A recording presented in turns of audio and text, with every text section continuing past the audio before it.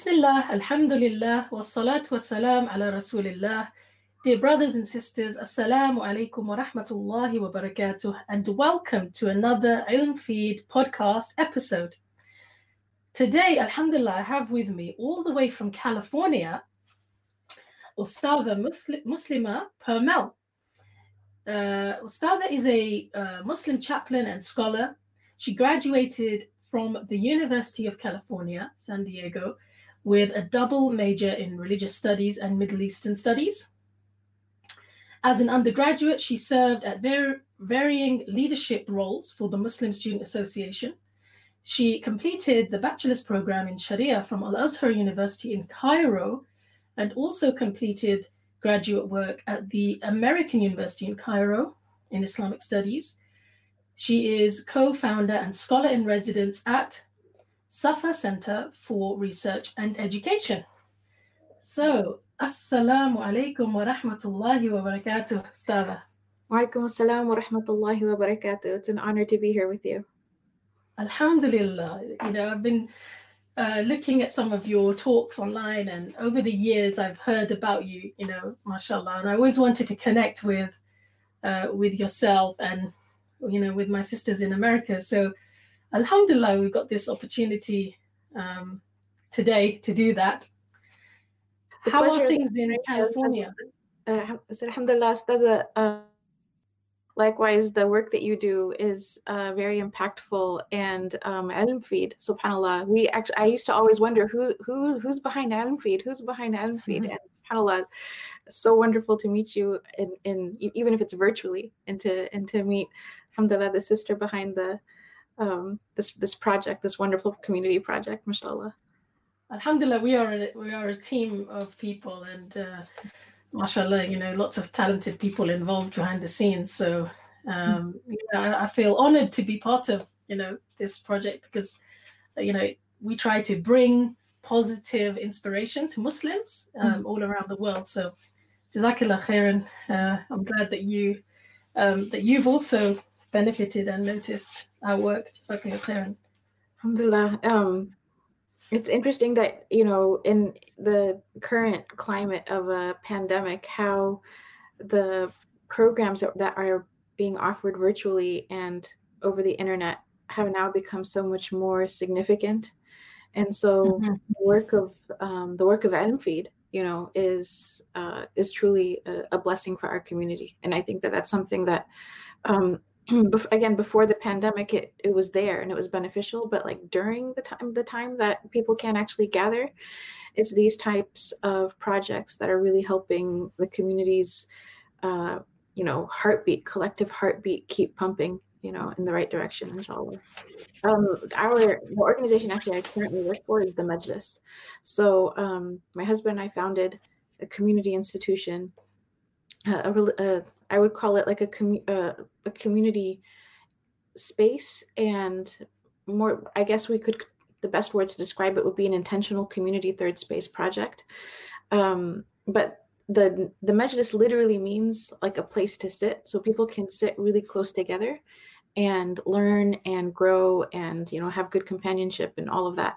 And subhanAllah, after the pandemic started, we were completely puzzled, because the whole idea was local, sit next to each other, know each other, intimately as a community, support each other as brothers and sisters in person, have live relationships. And it was almost anti-social media, in the sense of, it was really like, go back to the way things used to be, where people would physically go out to a program and drop their kids off at the babysitting. And, that was really emphasizing that. And the pandemic hit, and we had to overnight transition everything virtually.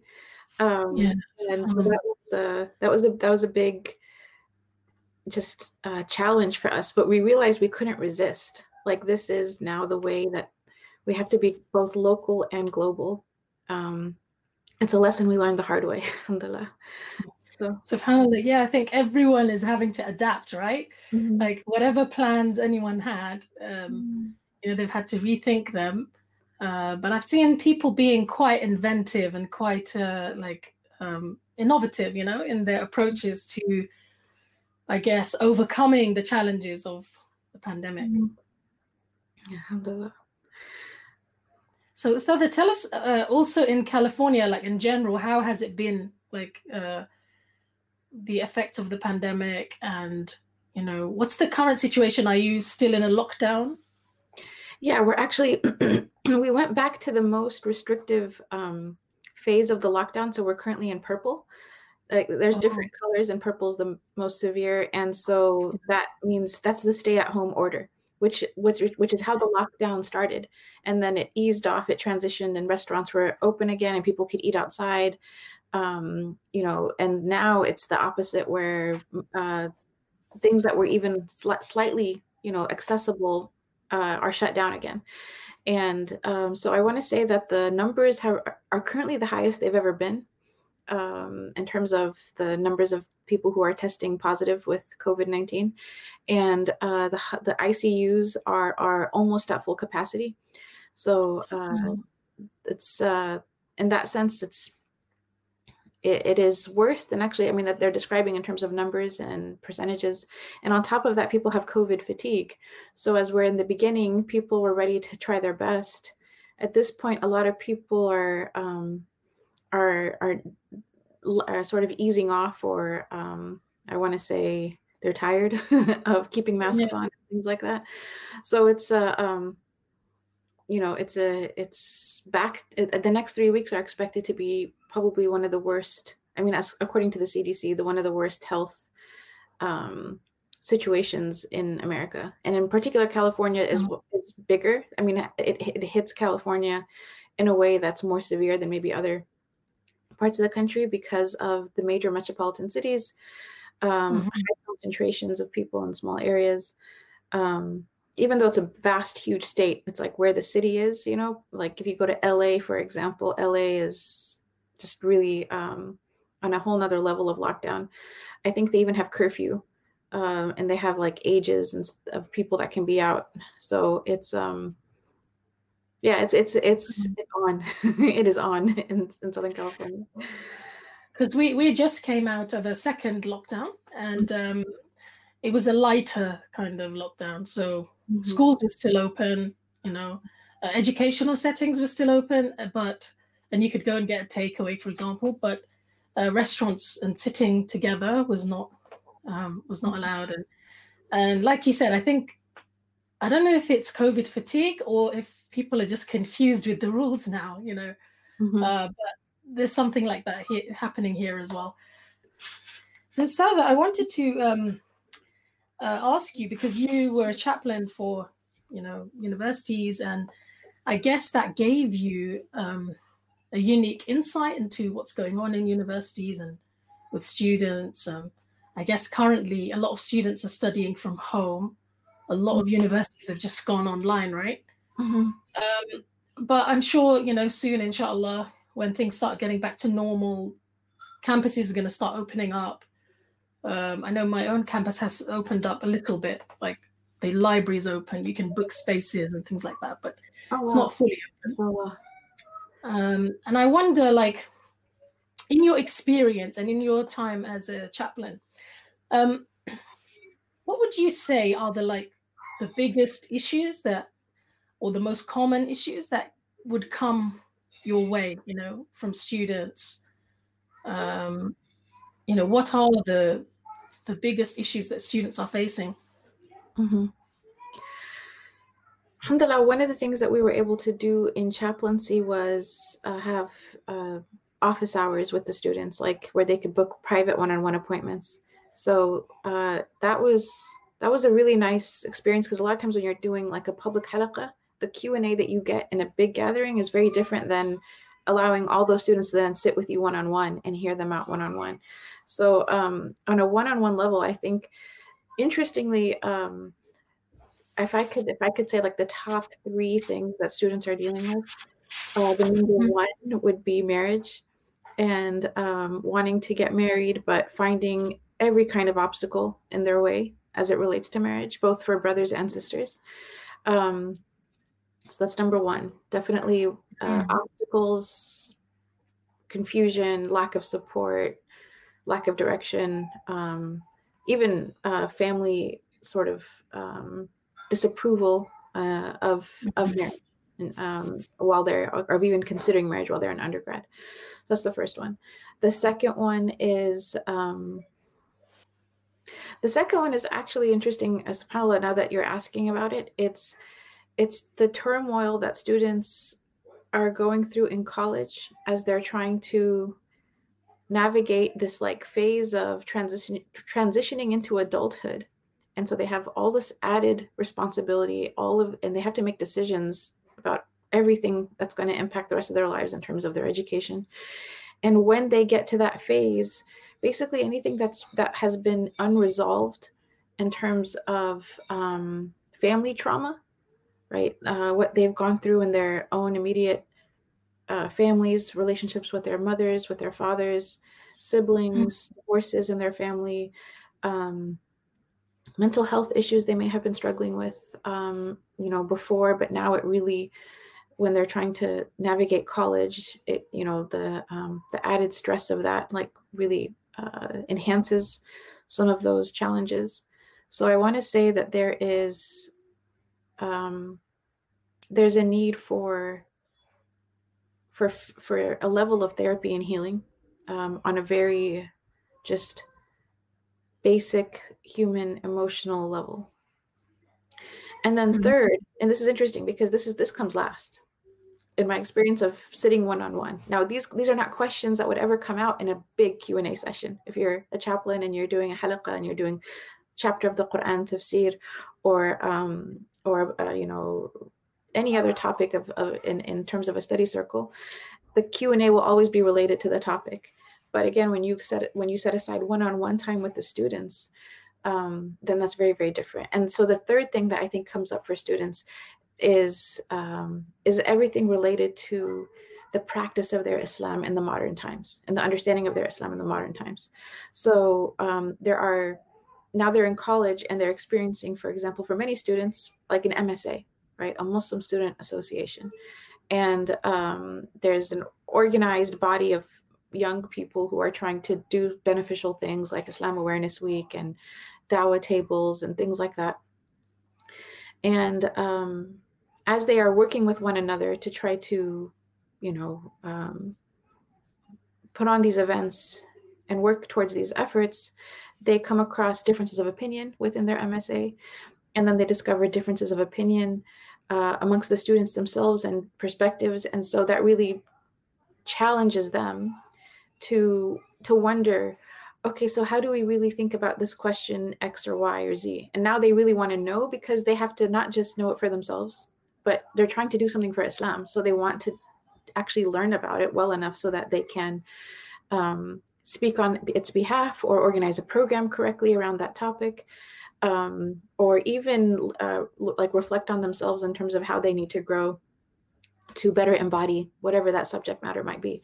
So that's like, if I want to say the third and last thing that comes up, at least in office hours, would be, but it's still the most important. Like it's the top three, would be, how do we understand our religion?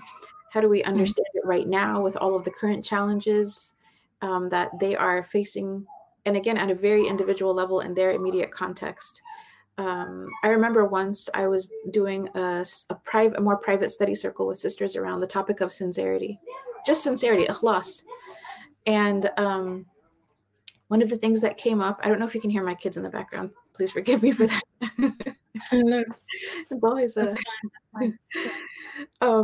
So we're talking about ikhlas. This is but it's a private circle. And one sister opened up and she said, what am I supposed to do when my parents go to mixed weddings and where there's dancing?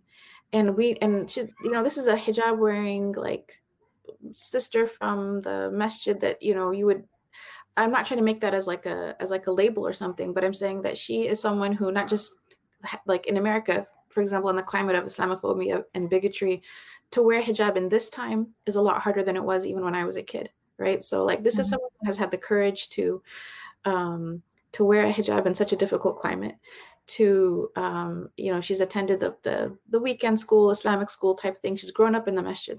But what she's telling me is that outside of the mosque, outside of the masjid, her family goes to these mixed weddings where they have like dancing and partying and things like that. And her parents don't ever dance. They're the more religious type to not do that, in a mixed setting.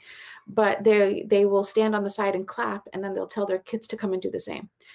And so that question completely like shocked me, because I'm like, we're talking about like having sincerity with Allah, and that I realized that it's completely connected, right? The topic of sincerity, when you get into ikhlas, and a person looks into their heart and wonders like, when do I ever choose someone other than Allah, right?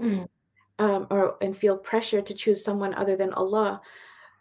Interestingly, a lot of times the competition stuff, well, I don't want to use that term, but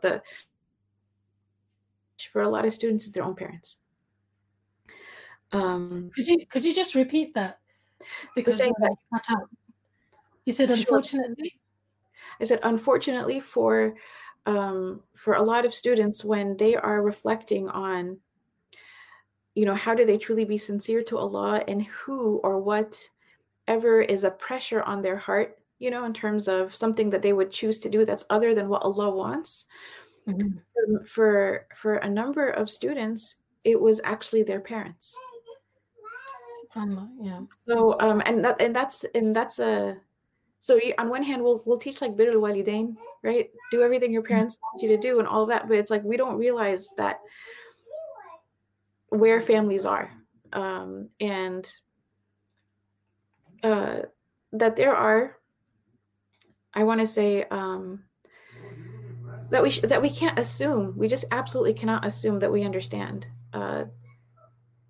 how difficult it is for young people, in terms of the different pressures they face. That young people, when you're teaching them a concept in the deen, even in terms of tawakkul, in terms of relying on Allah, in terms of hoping in Him, in terms of doing things in the way that He's most pleased with, whatever it is, and there's an openness that young people have for that. They really want to genuinely learn. Sorry, there's I have a 2.5-year-old and a 7-year-old, and they happen to be right behind that door behind me, so you might be able to hear them. Okay. So they young people have this openness to learning about growing and practicing their religion. They truly do, and it's very beautiful. It's why I love working with college students. Mm-hmm.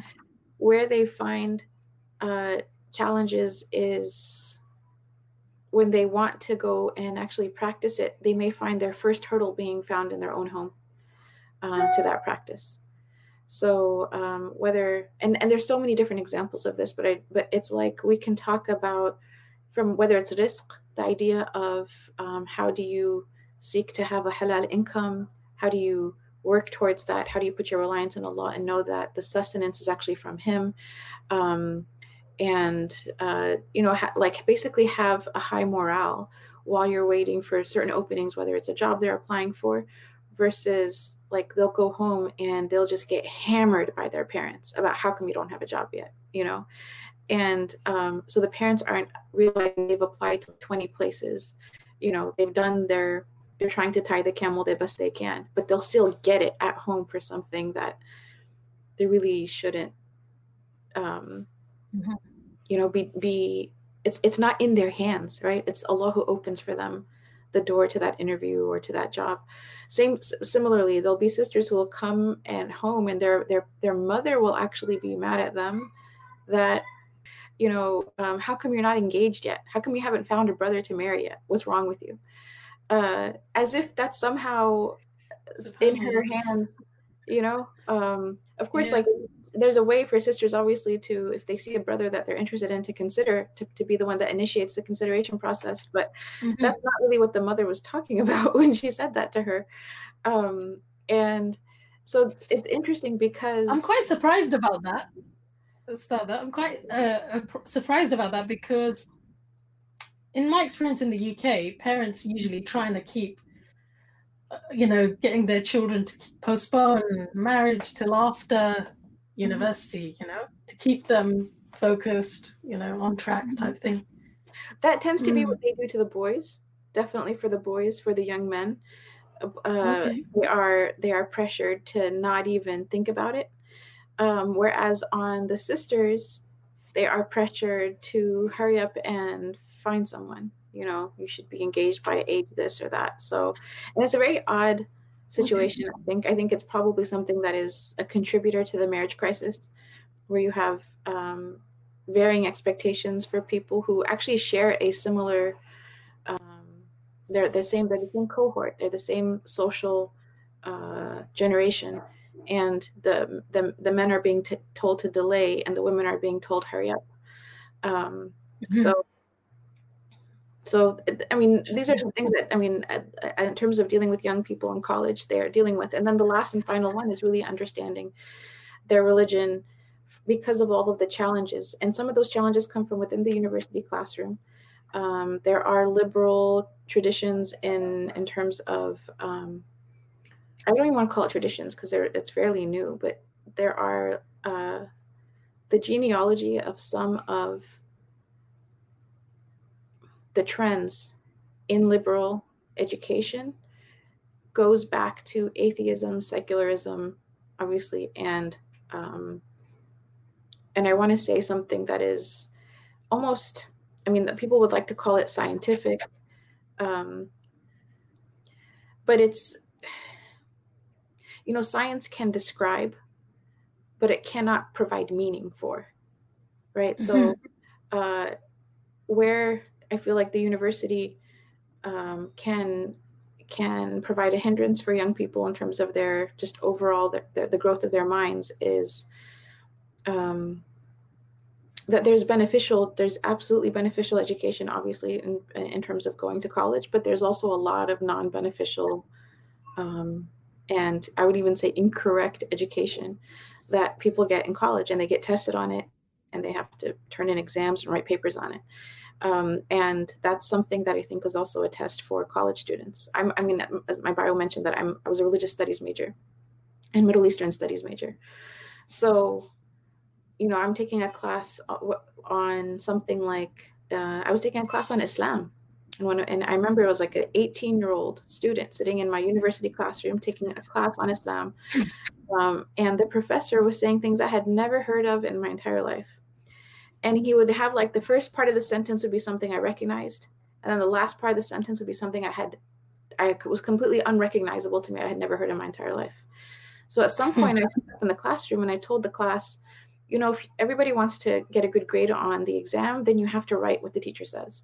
But if anyone here really wants to learn about Islam, please come to my masjid, the Islamic Center of San Diego, on Sundays between the 12 and 1. We have an intro to Islam class for people who are actually curious about this topic. And people in the class thought it was a really bold thing but I was 18. I didn't, you know, and I also didn't know much about the background behind like the agenda of the teaching of religion in a university.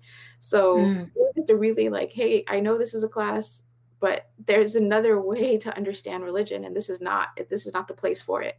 One of the things that I remember was feeling bullied, you know, at an academic level, you know, as a practicing Muslim student in university. But it was good because I'd hear something that was completely outrageous. I'd have to go research it and look it up and be like, where did they come up with this? Because half of it sounds valid and true, but then somehow they took an observation and through the analysis and conclusion, they went somewhere completely different. And I think that really helped because if that happens and a student really does follow up on what's being said and really does do the research, it will only strengthen their faith. There was never something said in class that I didn't follow up and try to study it deeply and understand it for myself, that I didn't afterwards feel like, subhanAllah, they don't know my deen. SubhanAllah, they got this so wrong. And I would even say that happened even at AUC, master's program in Islamic studies in AUC. So this is in Egypt. American University in Cairo, yeah. Yeah. So the blessing there was I was going to Al-Azhar at the same time and going to AUC. So, you know, in terms of like taking both course loads at the same time. And the master's program there, sometimes the teacher would say something about like the Hanafi school. And I was in a place where I could, I want to say, like a branch issue in fiqh that is so minute that you have to really know where to go to discover to where know the facts. Yeah. And then we'd be able to do that and realize like it was mistranslated, it was misunderstood. They took a mistranslation and made a conclusion off a mistranslation and made a theory off a mistranslation, and the whole thing was wrong. The whole understanding of what that topic was in the Hanafi school was completely wrong. And so when people are learning religion, especially their deen, you can go to Western universities for degrees, but know that you will always have to fact check like every single thing. You cannot take it as is. You have to go back and have your own due diligence, and allow that research to lead you to better learning and to even correcting. So, yeah, subhanAllah, it's interesting that you say that, because when I studied in Egypt as well, and then when I came back, and I had the opportunity to go to university here, I could have gone and done Islamic studies at university, but because I hadn't graduated, I really wanted to complete a classical Islamic studies program, rather than just enter into Western University and study Islam, because I knew, and I had this I'd already had a taster of it, that it could possibly do me more harm than good. And I know that it's not as black and white as that, but usually I do try to encourage brothers and sisters who want to study Western Islamic studies to either alongside that or before they enter that kind of domain, to really have have spent their time with classical scholars, with good Islamic mentors, and have studied their deen, to a certain extent before entering that space. Because I've noticed, because I'm actually doing Islamic law, right? So this is like from the law department rather than the Middle East or Islamic Studies department. But it's Middle Eastern law and Islamic law. So it's very much taking the traditional and classical understandings of the Sharia and studying that as well, but then bringing it to the modern day and how it's being applied in the Muslim world today. So, which is really interesting, human rights, Islamic law, Islamic finance. So, these kind of subjects, very, very interesting. But like you said, I remember one of my first lectures that I went to, the lady, she was introducing Islamic law to this class of a lot of non-Muslims and also young Muslims who maybe had not studied Islam before, And one of the first things she said, and I just can't imagine why she said this, okay. She was talking about scholarship and Islamic scholarship, and she said, you can only be a scholar if you're a man in Islam, right? And she said, one of the prerequisites of being a scholar is to be a man. And, I was sitting there and I kind of couldn't let that one go, a class full of non-Muslim women, and our young sisters, right? Because it was just so blatantly inaccurate. And I think maybe she was talking about Iran. I don't know, because she had more of a kind of Iranian law background, I think. But I had to put my hand up and, interject. And I even just said to her, well, that can't be true because I'm an Islamic scholar.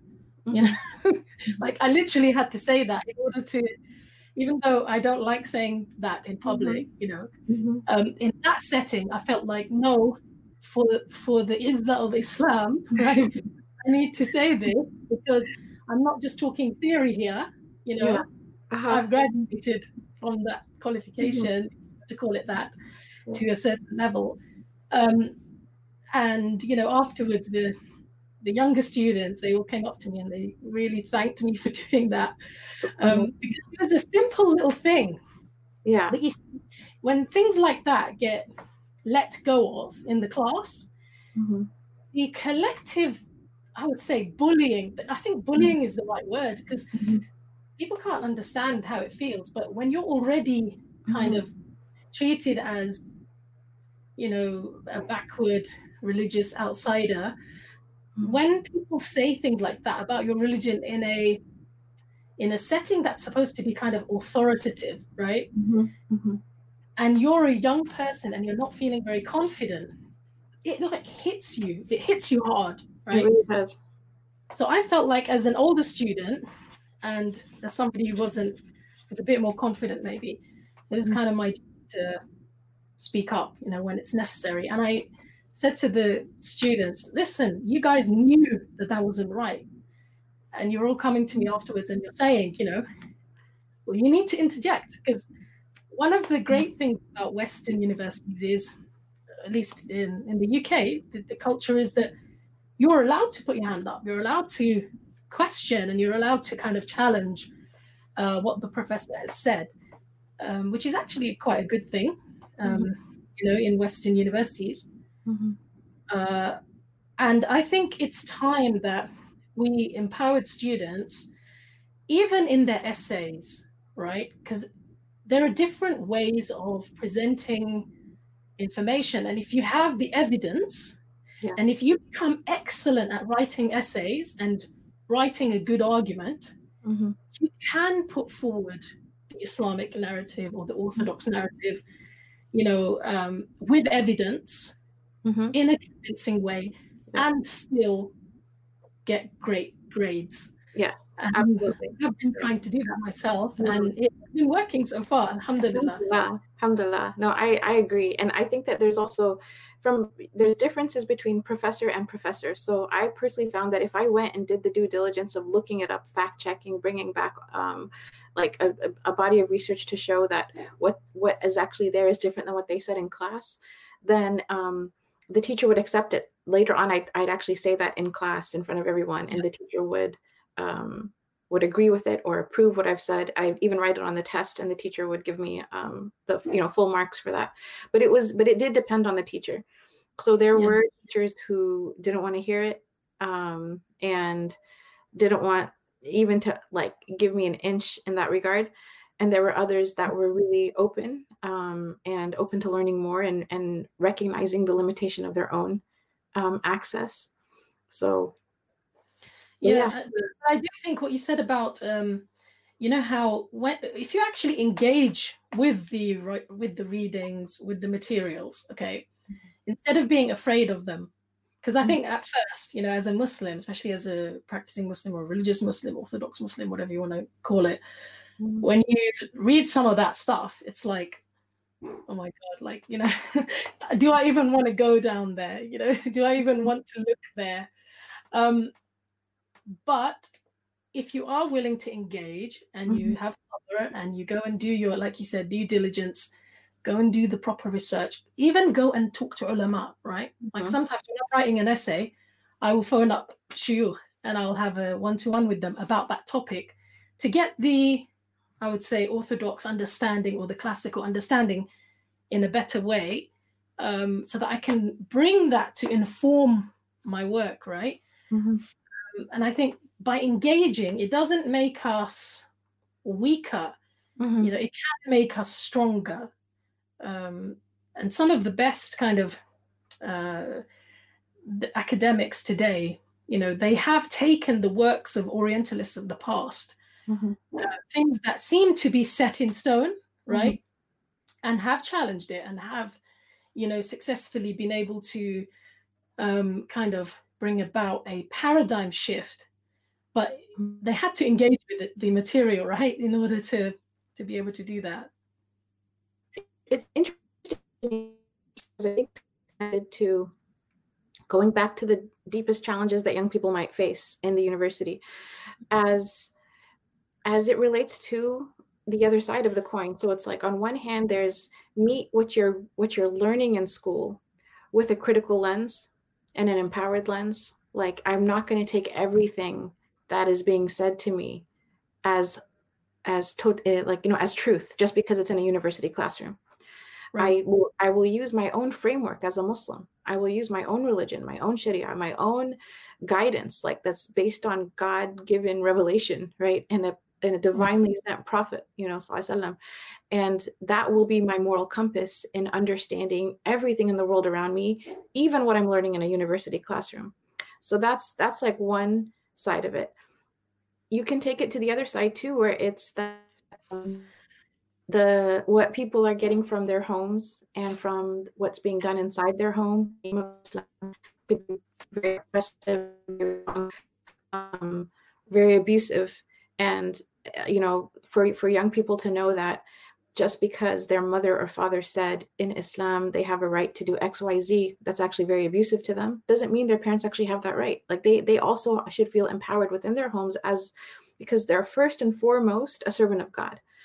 And once they know what God has legislated for themselves, there is no one who can tell them or pressure them or force them or into something that is basically harmful in the name of religion, whether it's academic religion or even the so-called religion that's taught in homes. So I'll give you an example.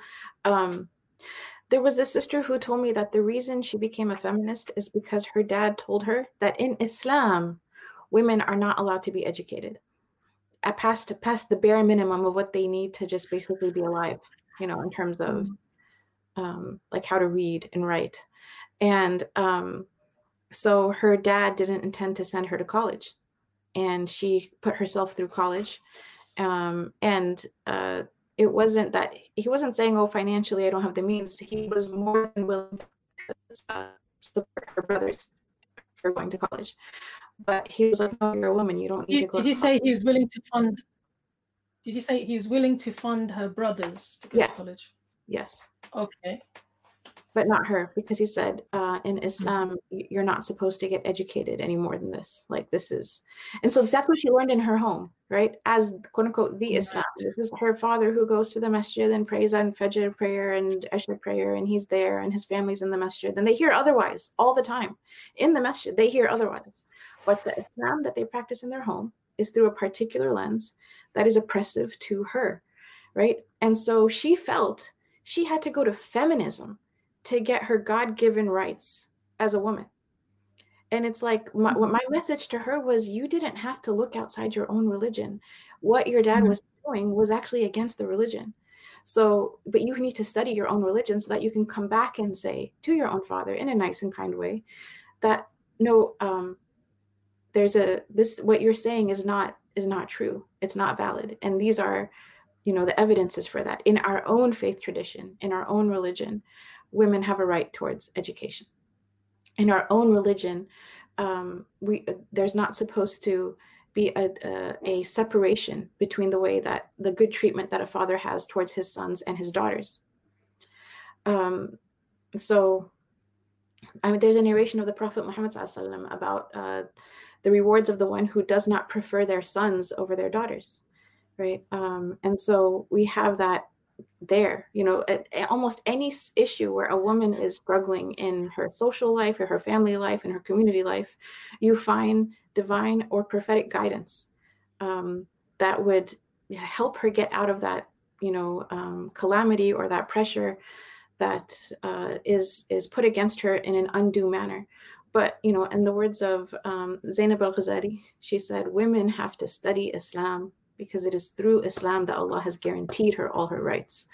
So what a lot of Muslim women may do is just take for granted everything they hear and assume like what I have heard, whether it's in, again, university classroom or at home with their parents or wherever they hear it, they'll just assume if someone is speaking in the name of Islam, right, then it must be true.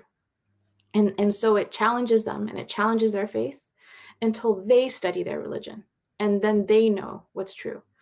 And I know that that's, studying Islam is not something you do overnight. It's, it does take a lot, when someone's a scholar, the great scholars that we know who have 30 years plus of research and study under their belt, the senior elderly ones, and they have a nuance that someone who's only studied, for example, 2 years doesn't have. And so sometimes some of the most severe voices will come from those who actually haven't studied very much, right? So a young man will go and become an imam. He'll memorize the Quran. He may do a year at an institute, and then he'll come back and he'll answer questions in the community in absolute terms, right? Can I do this? Yes. Can I do that? No. And he won't say, there's more than one opinion on this topic. The opinion of this madhab is this. The opinion of this scholar is this. There's a difference on this issue. And so a lot of the nuance that's actually there in the Sharia is not reflected in shallow research. So the benefit of someone studying is they will arrive to nuance. And there is often, like the subject matters of ijma', like there's a book, subhanAllah, in Egypt from the that we had bought, and it was like all of the matters that are mujma' alayh, right? That the scholars, that there's absolute consensus on. It was so small. It was one of our thinnest books, right? Other books are like 8 volumes, 9 volumes. The mujma' alayh, like absolute scholarly consensus, was a very small book. And then everything else has nuance, shades of differences and meaning and options. And so the Sharia has a rahmah embedded into it, a mercy that's embedded into it, and that a proper scholarly method for the qualified person is required, right? So they talk about the shurut al-mujtahid, right? What are the conditions of someone being mujtahid?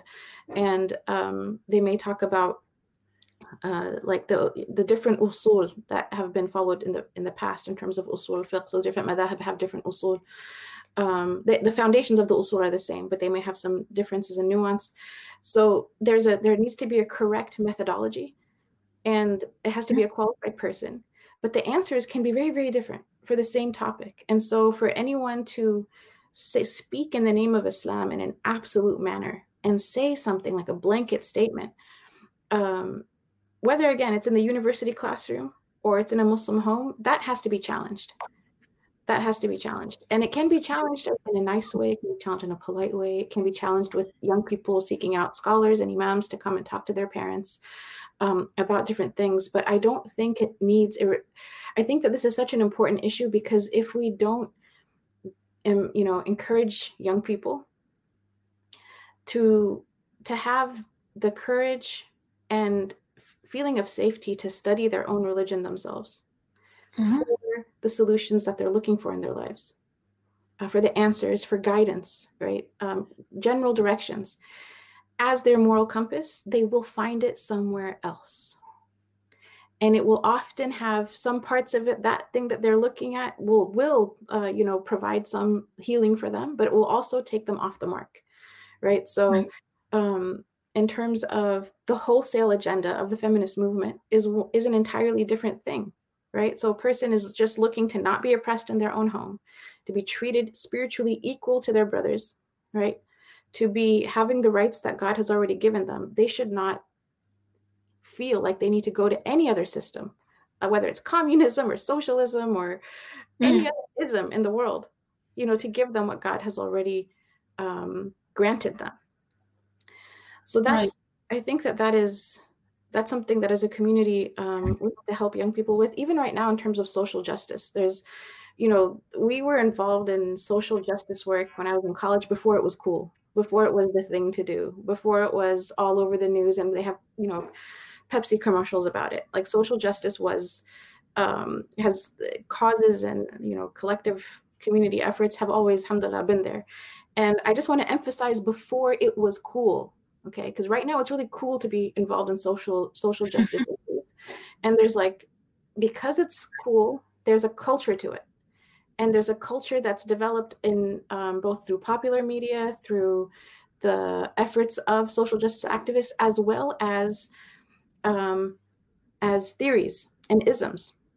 And so what we have right now in the university is critical justice theory, right? Sorry, critical race theory, critical gender theory. And so young people are studying these things in the university. And then they're thinking, okay, I want to apply this to my life. And again, when you take any ism wholesale, right, as some kind of compass, you're really missing the mark as a Muslim. You know, Right. things have, they need to, like, knowledge has a filter for us, right? And Yeah. that filter is our own faith. And you know, we talk about like social justice. What about epistemic justice?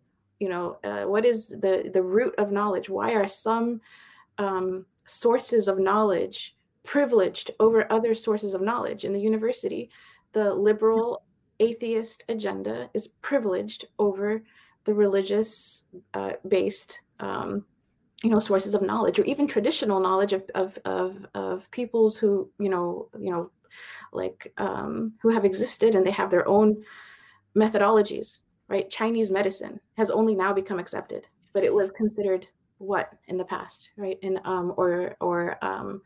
the traditions of natives peoples. Like there is even in the university that's talking about social justice, or, you know, critical race theory, critical gender theory, there's inequality in it. It's embedded in it.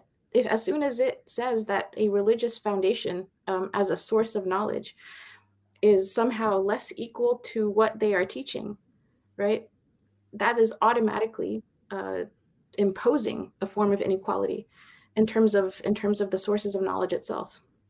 So for young people who are taking classes on critical gender theory or feminism, or it doesn't have to be those things, it could be economics, it can be any topic really, to have a filter and to know that I need to look at this and take what is beneficial, because there is beneficial. It doesn't exist for no reason. There is definitely benefit that can be taken from there and you know, appreciated, understood, and used in our own work towards good causes, but not to take it wholesale, and to be very acutely aware of where does this message go against my tradition, both in terms of its form and its substance, right? Because sometimes something looks good on the outside, but it's spiritually completely off, right? There are, and I could go on for longer than I should, but this is something that I think, again, now it's cool to be involved in social justice. It's popular, and it has its own culture, and it's easy to get permeated with that. You know, that we talk about call out culture or cancel culture, right? That's part of the current social justice, like climate, social justice work climate. How much of that is within Islam? We do correct things, absolutely. We believe in islah, right? We believe in nasiha and all of that. But is the methodology that we are seeing in the public arena, is that the methodology of our deen, or does it completely go against the methodology of our deen? And people wouldn't be able to know that unless they have enough requisite knowledge of their own deen to see that. So young people, again, in college who are learning things, I think they should be encouraged. Not just young people, adults, organizational leaders. Like we want what we produce for the world, the contribution that we make, to be coming from a place of izzah, like you mentioned, that, you know, we are confident in our Prophet Muhammad sallallahu. We are confident that Allah subhanahu wa ta'ala has given us a guidance for all time, and that this is the core root of what we will rely on, what we will turn to, what we will reflect on in order to meet the challenges of the day. It is the moral compass. It is the filter for everything else. And I think that when we do it the other way around, I remember once being asked, if I can go help someone go through the Sirah and find all like examples in the Sirah that can help teach a particular topic in a class they were teaching. And I told them, I said, I understand like this idea of let me find examples of this so I can teach this topic is one way of doing it. But I'm like, if you were to really approach this holistically, you would study the Sirah as a whole. See, what are the principles it is teaching us? Not how do I associate stories with my own preconceived ideas, but let me study it for what it's giving me. Let me extract from this body of principles rather than impose upon it the messaging I'm trying to get out of it for the purpose I'm trying to serve in whatever capacity at a, civil rights organization or otherwise. And so, yeah, I think that we need to have greater confidence in our own religion, our own scholarly tradition, and help people to have access to it. The average person, increasing their access to literacy, basic Islamic literacy, basic understandings in usul al-fiqh, differences of opinion. These are not hard, but they are foundational issues that when they are when they're not offered to young people, subhanAllah, like they will struggle for years about something that really could have been resolved much earlier on in their lives had the right foundations been provided for them and the right empowerment. Like you have the not only the right, but like Islam welcomes you to study it. This religion welcomes your gaze. It welcomes your study. It welcomes you to come and learn. Absolutely. Just listening to you, it reminded me of something one of my friends, Sister Zara Faris, who's done quite a lot of work on, Islam and feminism. One of the things she says is, socialism, for example, okay, or capitalism, communism, these are solutions, right, put forward to the problem of the economy. And we as Muslims, we would never say Islam is capitalist. The Islamic economic system, for example, or the Islamic economic solutions are capitalist or that they are communist. We might say, okay, this idea from capitalism, yeah, Islam would agree with that. And this idea from communism or from socialism, Islam would find that congruent with its worldview. But we would posit that Islam has its own economic system, right? Its own economic vision. And similarly, I think if, one of the ways that we can explain to sisters who quite innocently and quite, with kind of good intentions might want to adopt feminism as a cause, we could say something similar to them, that just as, communism is one answer to the problem of the economy, or capitalism is one answer to the problem of the economy, and we as Muslims would not adopt either of them wholesale.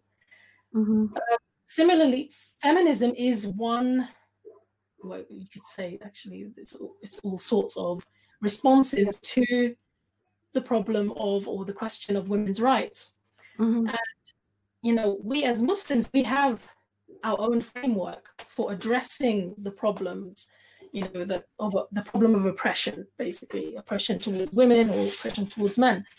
And so when you take an ideology wholesale, as you're saying, if you were to take an ideology wholesale, you need to be really careful, because you need to look through what the premise of that ideology is, right? What the premises are to the arguments that ideology presents, what the backgrounds of the ideologues who have helped to formulate that ideology. So whether, those ideologues have been consistent over the years, with their own kind of thought, all of those kinds of things, need to be scrutinized. So although I would say to brothers and sisters out there who, Islam might have been presented to them in the incorrect way, etc., and they might have been attracted to other ideologies or systems of thought, I would say the onus is also on you, as a Muslim, to do your own research, right? If you're a student, you are being primed to do research. So, I don't think there's much excuse nowadays. Like, I'm trying to be a bit tough on the students out there, and say that, mashallah, there are scholars, there are traditional, online and on-site institutes all over the West now. I mean, Al-Azhar University has an online program. you know? So in terms of people who want to go and do a tradition, like subhanAllah, that wasn't there when I was doing undergrad. I think it started like the last year when I was finishing, and they didn't have an online undergraduate Islamic studies, you know, program. It wasn't what we did was specifically Sharia, but still that they had a comprehensive program. Islamic studies, the degree in that is a little bit different than the Sharia program, but still it does have a lot. It has Islamic law. It has, you know, but it has just less of every kind of different component, whereas Sharia is entirely Islamic law. So but I mean, just that's for one of the oldest universities in the history of the world, not just the history of Islam, one of the oldest universities in the history of the world has an online undergraduate degree program, you know? So, you know, going back to the subject of feminism and its pull on the Muslim community and Muslim women during this time, one of the things that I've heard Muslim women say is, we're so tired of hearing talks and lectures about women in Islam and their rights and how they're treated so well, because in our lives, we don't see any of that. Like, there are talks about the rights of marriage and the rights of inheritance and her economic rights in marriage and the shura that her husband is supposed to have with her, like in terms of consulting her on issues, and how she is supposed to, you know, be honored in different life phases in different ways, and like in terms of the beautiful narrations we have from the Prophet Muhammad Sallallahu Alaihi Wasallam. And so they don't want to hear it. Yeah, the reason they don't want to hear it is because the de facto practice in their families, in their cultures, sometimes even in their masjids, is completely different than what is taught at the Women in Islam lecture, right? Or class. So they'll go to a masjid that does not allow women at all. And that's happened to me. I literally tried to pray and they told me to go to the storage room of the bookstore while there was a massive masjid next to it with no one in it. This happened in the UK, not a Muslim country. This happened also in a Muslim country when I was living in Egypt. There are definitely masajid that allow women, but then there's masajid that don't. So there are these women who will say, I don't want to hear any more talks about women in Islam because in our lives, people aren't practicing it. It's like we want to show everyone that Islam, you know, really honors women. Right. As almost a marketing tool. But what we really need to do is make sure that and have methods of really holding our institutions accountable first and foremost, because the public institutions, they set the standard for a lot of people.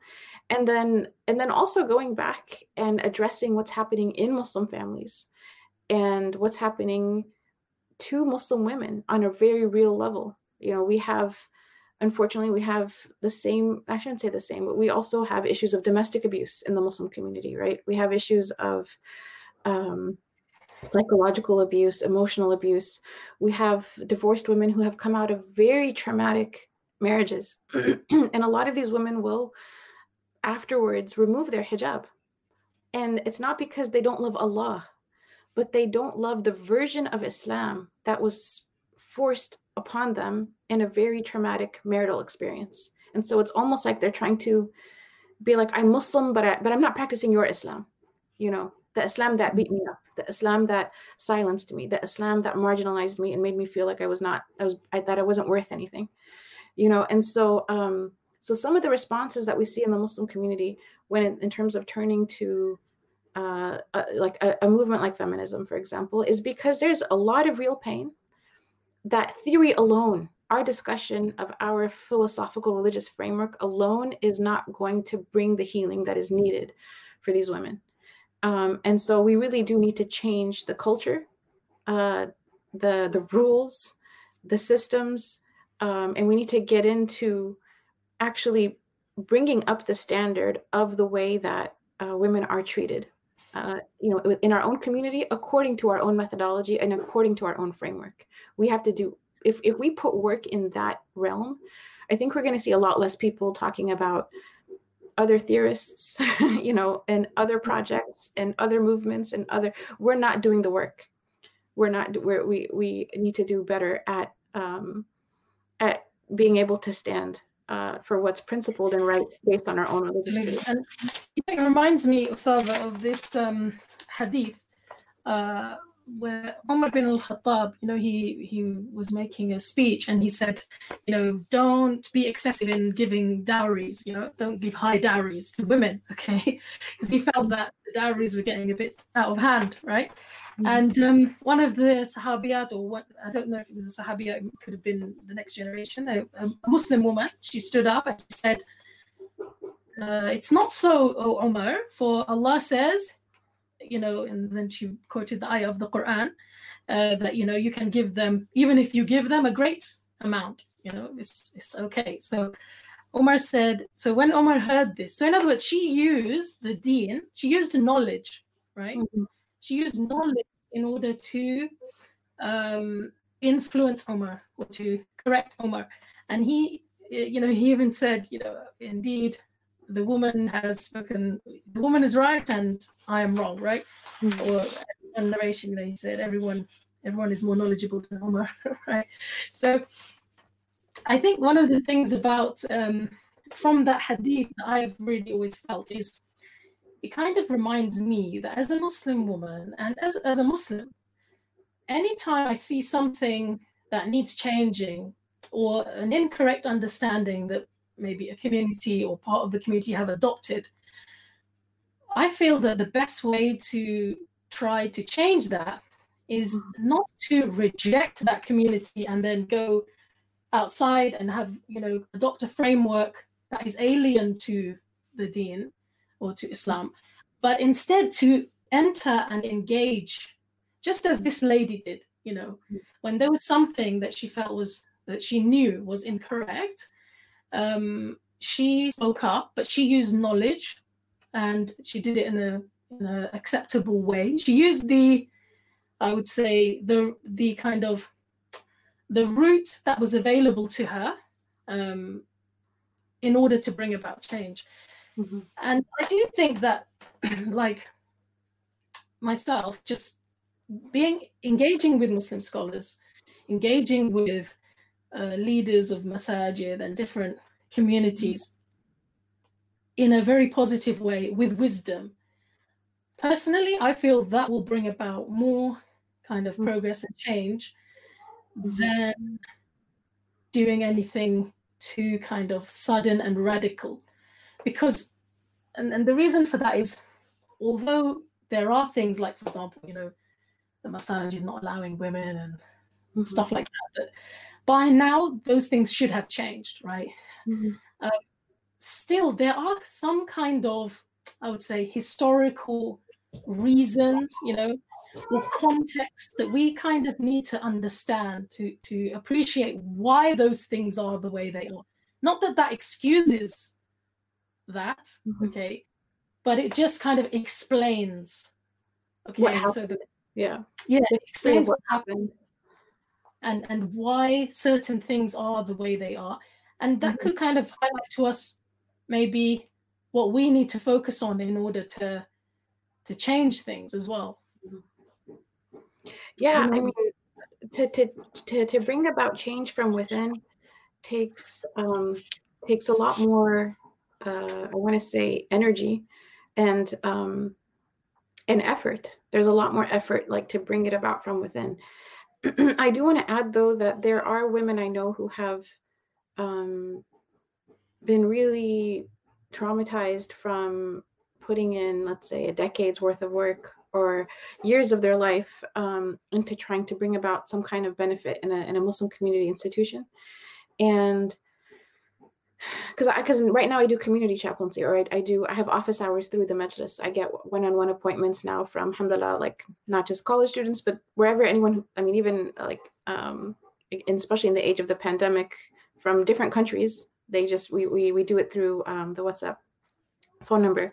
So some of the stories I'm hearing through the global Muslim community, from women in particular, is about experiences where they actually did try to go in and change an institution or work towards the betterment of one. And they they feel so drained. And this is not unique to women. I've heard this from actually men as well, male instructors, teachers, imams, where they'll go into an institution, put their heart and energy and just pour the best of what they have to offer into trying to better an institution for the Muslim community, only to be really badly burned afterwards. And by burned, I mean completely ostracized, seen as a troublemaker, not allowed to enter meetings, not allowed to enter spaces that they used to hold the keys for.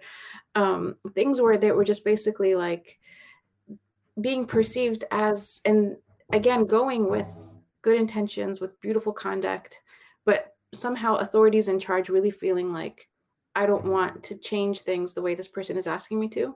And when I see this person, they're kind of a threat. So we're just going to ostracize them collectively, just treat them like they're not there, walk past them, ignore them.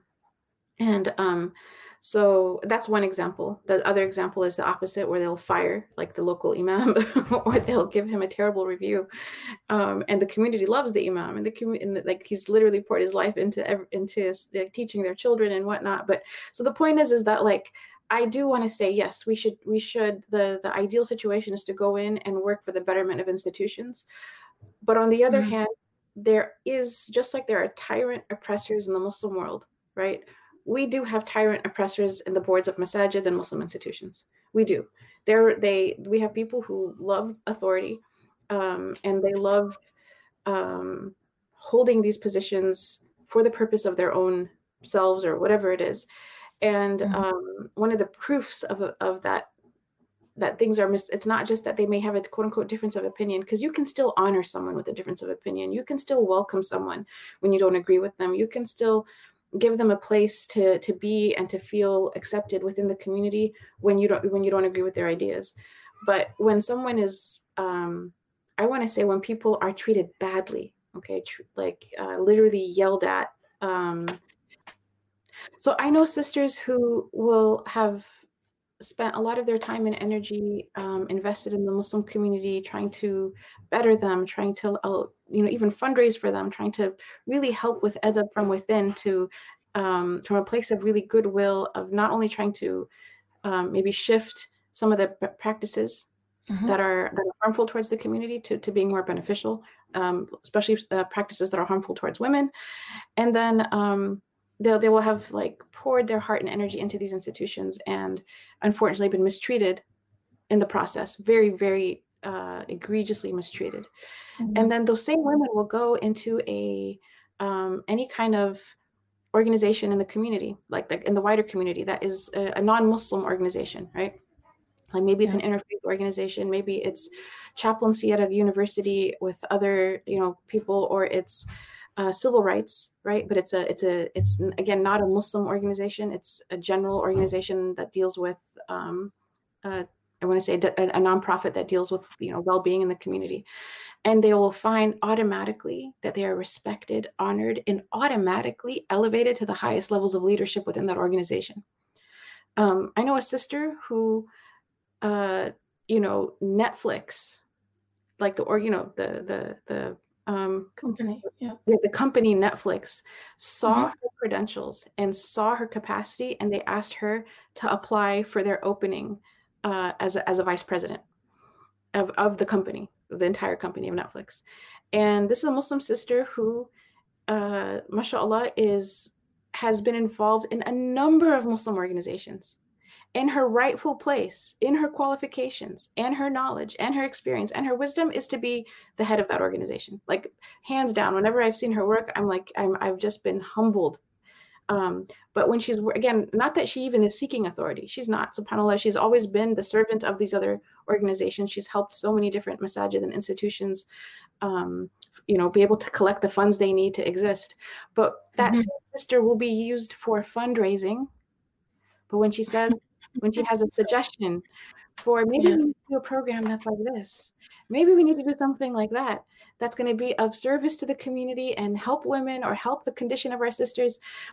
In those situations, it's more like thanks, but no thanks, right? And often a condescending tone, because she's a woman, a condescending tone.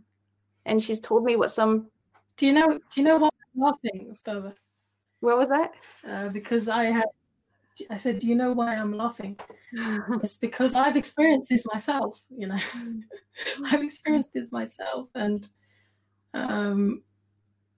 it is disheartening. It is, you know, especially when, I don't know if you've experienced this, and, you know, I hope that this conversation is beneficial for brothers and sisters who are listening, and especially maybe brothers who might be running organizations or involved in organizations. One of the things I've noticed is that sometimes maybe it's because the brothers, you know, the organizations are quite new, or they're quite unsure about how sisters should fit in. I'm not sure. But I sometimes get the feeling that although they recognize that the brothers come in all different qualities and with different backgrounds and different strengths and different personalities, there tends to be this treatment of sisters as a monolith, you know, like sisters will be great volunteers, or sisters will be great for fundraising, as you said, or, you know, for a very kind of niche area.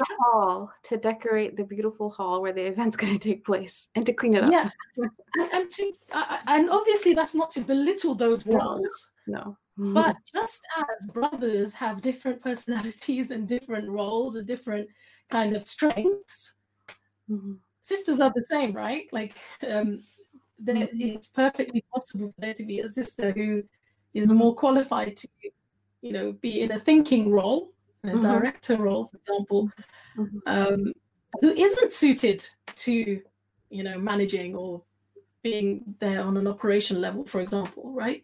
And yet, unfortunately, I've experienced this as well, that sisters are sometimes, you know, pigeonholed, I would say, into particular roles. And I fear that Muslim organizations are losing out on talent, you know. They really are. They really are, because a lot of these women now have, you know, they have worked in other organizations, other institutions outside the Muslim community. And then only when they've achieved some kind of prominence in these other organizations, then the Muslim community notices, we have a practicing Muslim sister who's working in, you know, I won't say the name of the organization. And then all of a sudden that sister gets invited to speak, but it's like she was there all along, right? She was there in your community all along. You had to wait till a non-Muslim institution honored her, recognized her, rewarded her, and awarded her before you could give her a voice within the community. I still remember when, was it Angelina Jolie came to a major masjid in America. I don't know if you heard about that in the UK, but it was the brouhaha in the sense that they had an event and she came into a major masjid, and it was, you know, attended by the media, and it was attended by the community. And she comes into the musalla, right, to the front of the musalla with other speakers and whatnot, and she addresses the Muslim community. And there were so many women who, it wasn't that they had a problem with Angelina Jolie per se, but they said basically, like, you brought in a Hollywood actress to come and speak to our community from in front of the musalla, and we have never had a woman do this in our own masjid who is a knowledgeable teacher or scholar or da'iyah, or even someone from the youth program who's going to share a poem. You know what I mean? Like, you had to, I want to say, you organized this event around the prominence of a non-Muslim female speaker. And again, they didn't have a problem with the fact that she's non-Muslim or that she's female, but that this is like the first time it's happening, right, for many masajid. They're looking at this major event in the Muslim community. So it's very insulting. It's very insulting, and the tokenization is very real. Like, we need to have women invited as speakers to events, so the token female speaker or the token females, you know, just so that people don't get mad at that particular event. And then giving them a very, very minimal, tiny space within the program, and almost dictating the entirety of the talk to them and the talking points. These are real things, and it's like, we can talk about women's rights, but what our practice seems to show people that, you know, we're like, do we really honor and value the woman's voice? And I want to say that, like, yes, we have in Islam, when you think about like spiritual patriarchy, the Prophet Muhammad SAW is like a father figure for this ummah. So I believe in that, you know. But I also believe in spiritual matriarchy as well. Like, and I believe that we have both.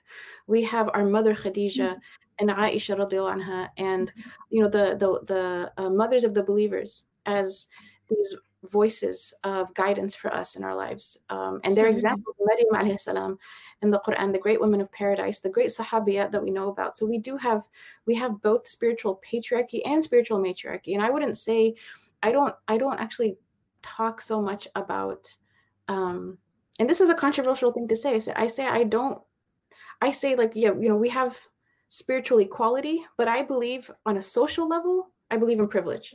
I believe in privilege. And everyone's like, what are you talking about? I'm like, I believe that men are privileged in certain ways and women are privileged in certain ways. And what tends to happen is men in the Muslim community is Muslim men are claiming their privilege and Muslim women do not claim their God-given privilege.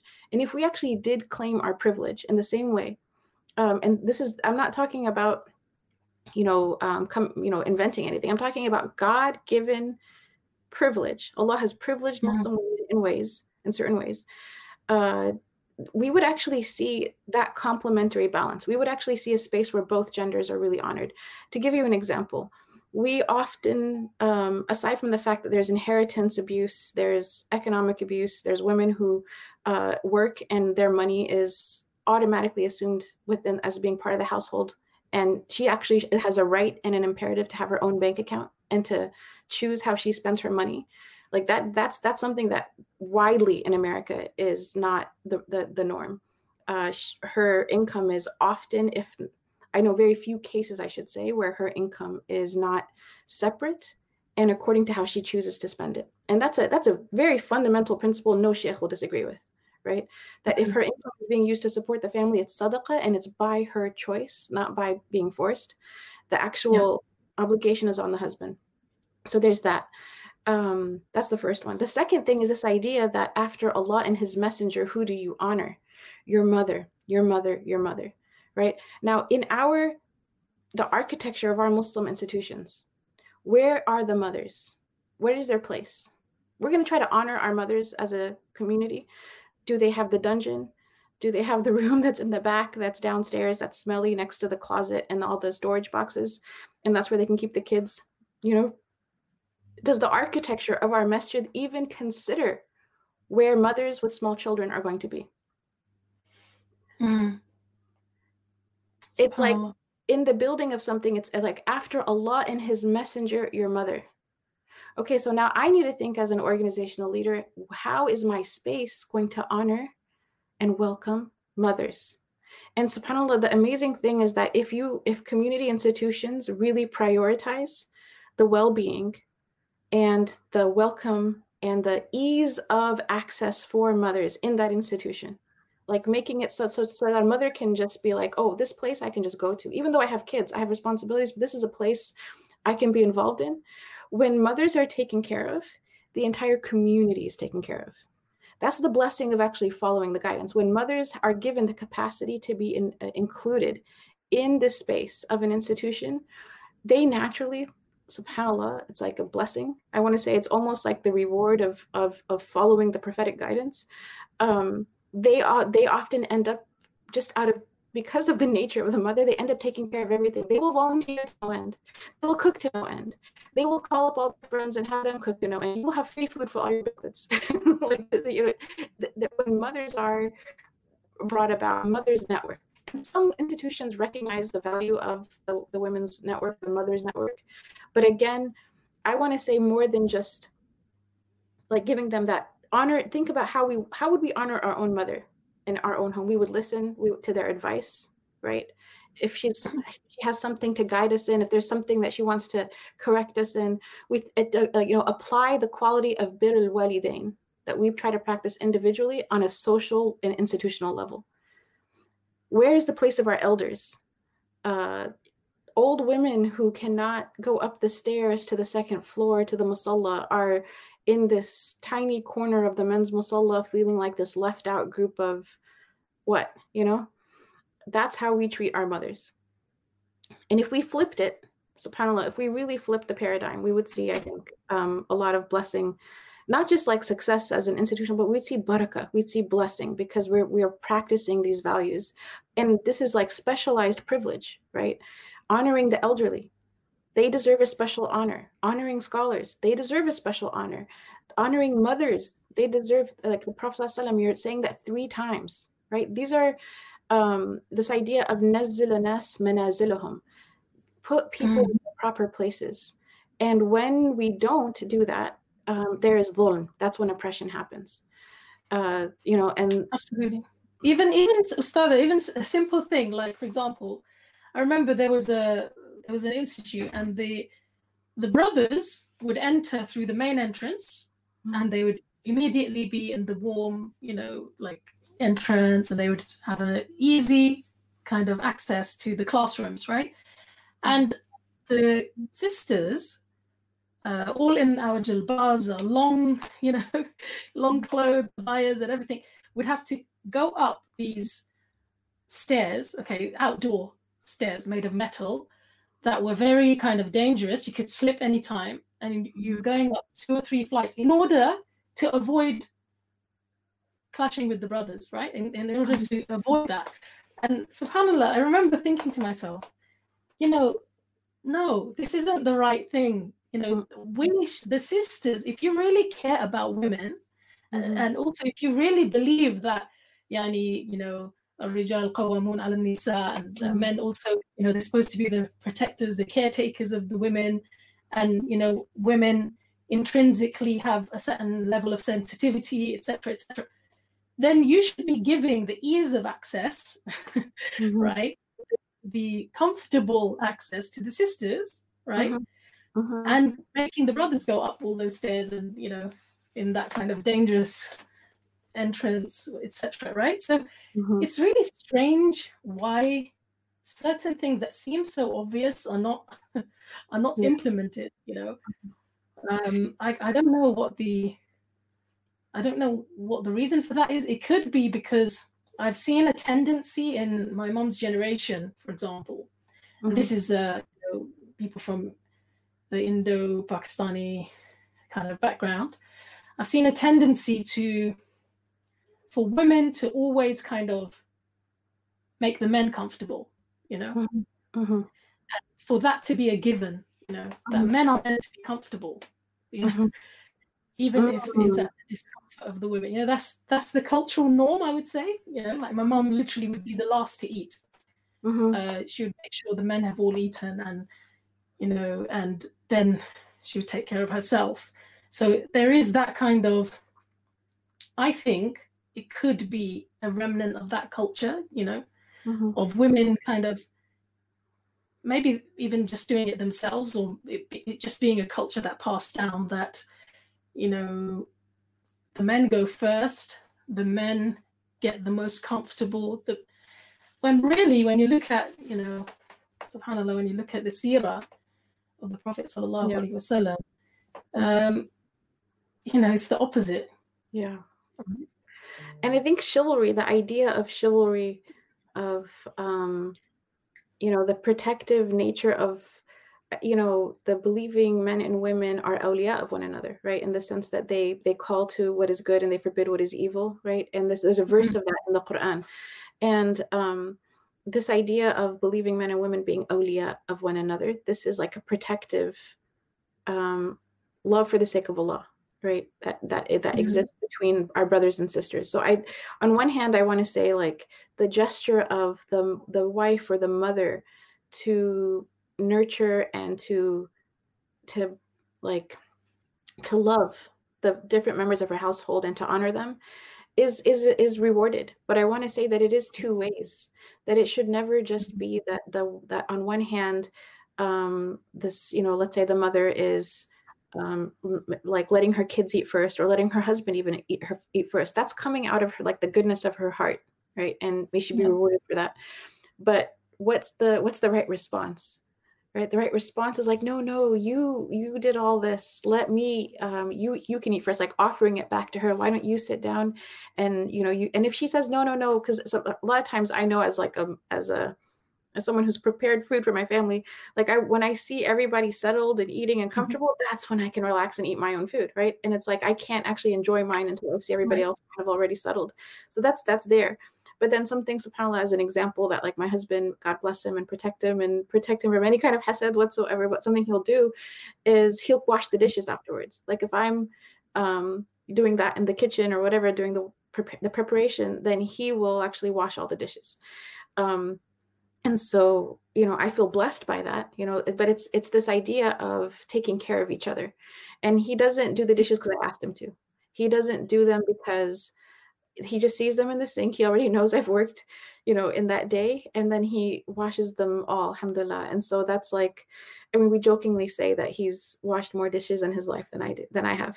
So, but there's this idea of taking care of each other. That's like coming from a place of like goodwill. And, there's just, when we have like goodwill experiences with each other as a community, as like, I'm talking, here's an example of marriage, right? But you can see that in the larger community in terms of just brothers and sisters really caring for each other and putting the other side first, or having ithar. But in particular, the Prophet ﷺ, he said like, rifqan bil qawarir, like women are, yes, women deserve a certain privilege. Again, women as women deserve a certain level of like ladies first type of treatment. That can you translate rifqan bil qawarir for the be listeners? gentle with the God. I think it's I've heard it being translated as fragile vessels.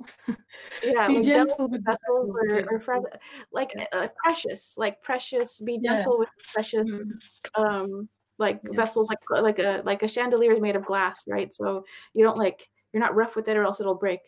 And it doesn't mean that women are not strong. The idea is that they're very precious and that they have a different like natural sort of state or nature, and that they are to be treated with an extra level of gentleness and even care, right, than a man would treat another man. We don't have a gender spectrum, we have a gender binary. And so the female is not like the male is not like the female. And we are to treat women in particular with a very special added care. And that's, like you said, sometimes it's the opposite of that. Like it's one thing in a family setting where the mother is wanting to take care of everyone and make sure everyone's settled and eating.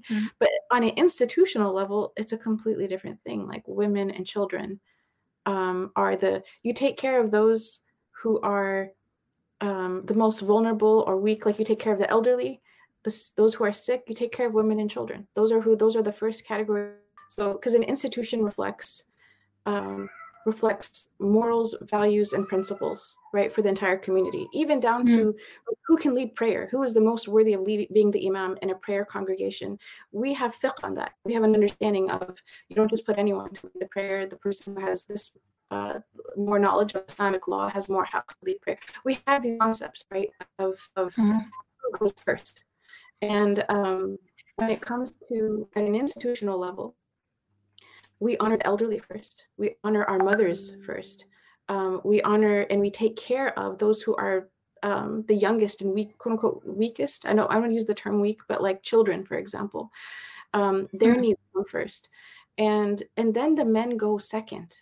That's just, and that's not to say that men are, quote unquote, less important, but it's like the leader, or the one who has the role of qawwama. His job is to actually make sure that everyone else is cared for, right? So, and to be fair, I was going to say, to be fair, like some of the biggest supporters I've had in various stages of my studies, and even within organizations, have often been brothers who are awake to these issues, right? And who and I think that's why we see such a difference. I think we see such a major difference right now, the way that our Muslim organizations are versus when I was a kid.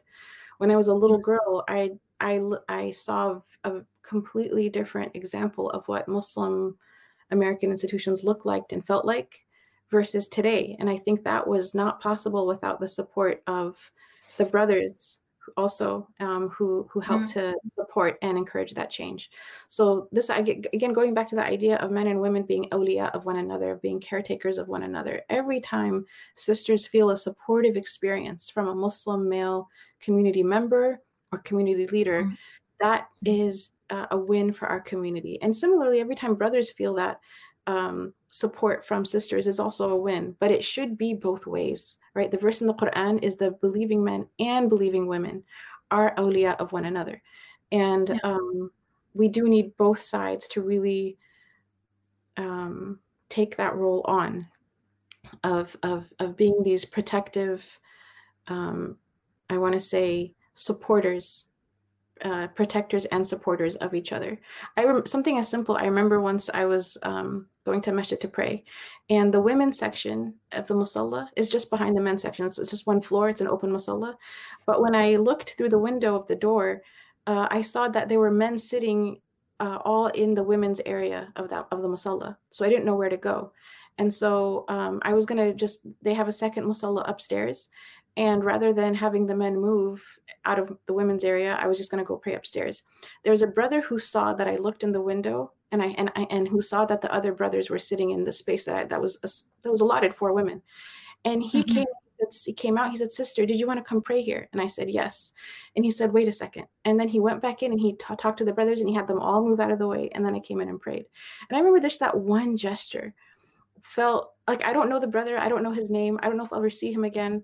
But I remember the gesture. I remember how it felt to be treated as his sister in Islam. You know what I'm saying? And that's the beautiful sort of conduct that we're trying to encourage within our institutions. It's those gestures to open that space up, to that I don't have to ask, that you're noticing, that you're caring, that you recognize that there's something that's wrong here, and that you will step in and make a difference. So may Allah subhanahu wa ta'ala help our community. I think that inshallah, as we, like you said, the institutions today are doing so much better. No female teacher I know, not a single female teacher I know is not someone who can say they got where they got without having had very significant, important, and meaningful support from Muslim male brothers or leaders or scholars in their lives. So we're not trying to talk about like a war of the sexes per se, or a battle of the sexes, but more of like this idea of doing islah, right? We want to do islah of any area in our community that we feel, that we're finding an imbalance in, right? And I think also teaching sisters that it's okay to push back. When you see something, don't assume this is the religion. Don't assume this is the way things have to be. When you hear something in a classroom, in the university, or at home, Allah subhanahu wa ta'ala gave you agency, gave you ability, gave you, if you don't understand something, to ask, to search, to push, and to work for things to become better, inshallah. Absolutely. And to finish the kind of topic of on feminism as well, I just wanted to add that, one of the things I like to say to sisters is that, if you just look at the history of feminism and also the situation today with, the feminist movement, there's a huge amount of confusion, especially today, like as to what even the very principles and the kind of the causes that feminism will support are, and one of the things that we have to realize is that any ideology that is man-made or that has been formulated in the minds of fallible human beings, there's always going to be, at some point, there's going to be problems. And especially, I remember when I was researching the 60s and like the second wave of feminism, etc. One of the things that you'll find is that the whole movement against motherhood, the whole movement against the concept of there being a maternal instinct, or that children need their mothers, for example, that was very much instigated by the feminist movement. And that's just one example, right? And then years later, it was found that, that had caused so much harm. Women had stopped breastfeeding, for example. Children were being put into daycare from when they were babies, from morning till night. And these things were having a real effect on the next generation. And then, governments, like here in the UK, the government had to do a whole campaign on, for example, breastfeeding, or, trying to kind of go back and say, no, actually, mothers are important. A child, any carer is not just interchangeable for a child.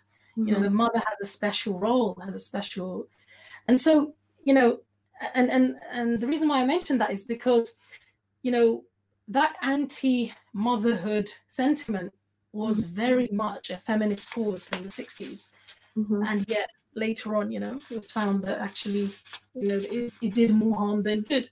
And similarly, in our times, the whole kind of erasure of gender, right? Yeah. The whole kind of idea that there's no difference between men and women. That was, again, instigated. You can just choose to identify with whatever gender you feel like that day. That's. I mean, I don't know if you're. Yeah, that's where it's heading.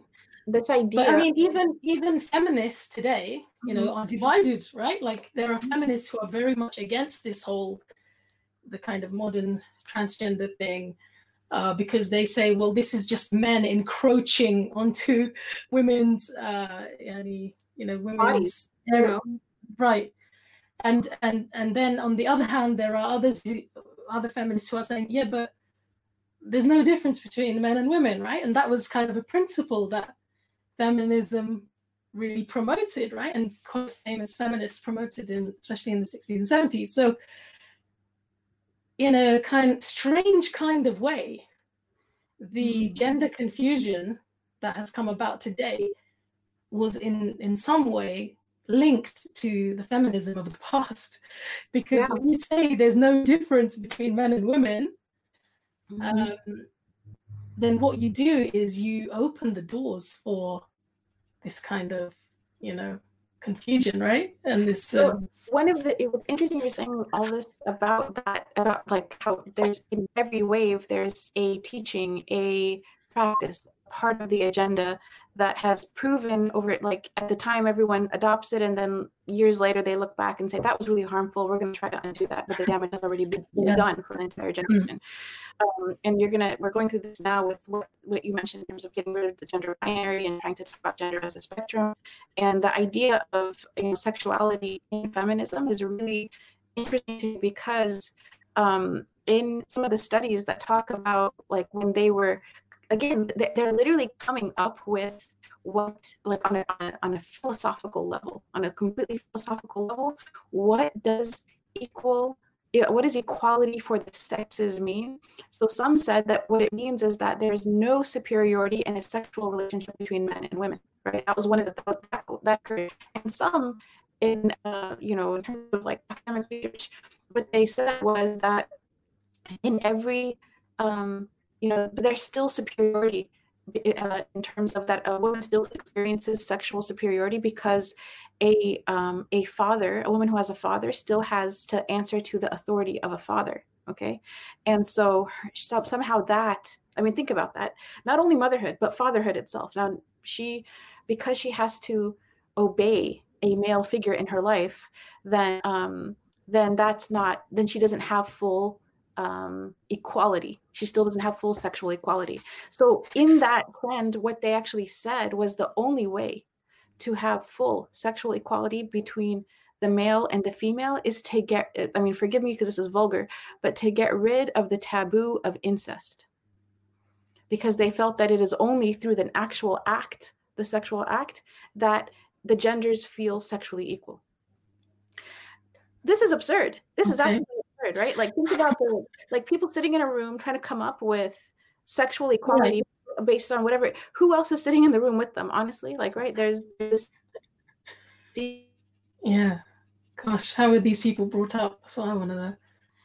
And so this is there in terms of when we talk about the genealogy of different movements and thoughts that exist. I want to say different isms, different ideologies.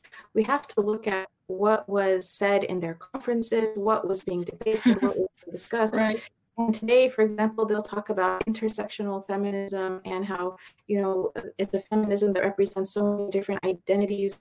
And there are religious feminists, there are Muslim feminists, there are Christian feminists. And in some ways, it's an appropriation of women's rights of that other religions already provide and offer into a movement that actually is not reconciled with them. You know, so when we talk about like cultural appropriation, right? To me, the idea of Muslim feminism or quote unquote Islamic feminism is a form of appropriation. My religion already gives me all I need, right? I don't need your feminism label to be added to my given rights. Right. I already have, as a woman, I'm happy. Like Allah gave me what I need. Thank you, Ya Allah. I want to share that with the world, right? I want to invite the world to understand what He has given me.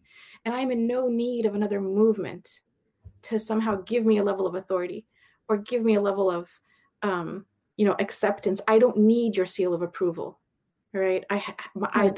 If I believe in my religion, I do not need your movement's seal of approval. Your movement needs mine. Your movement needs to look at what we're doing, not the other way around.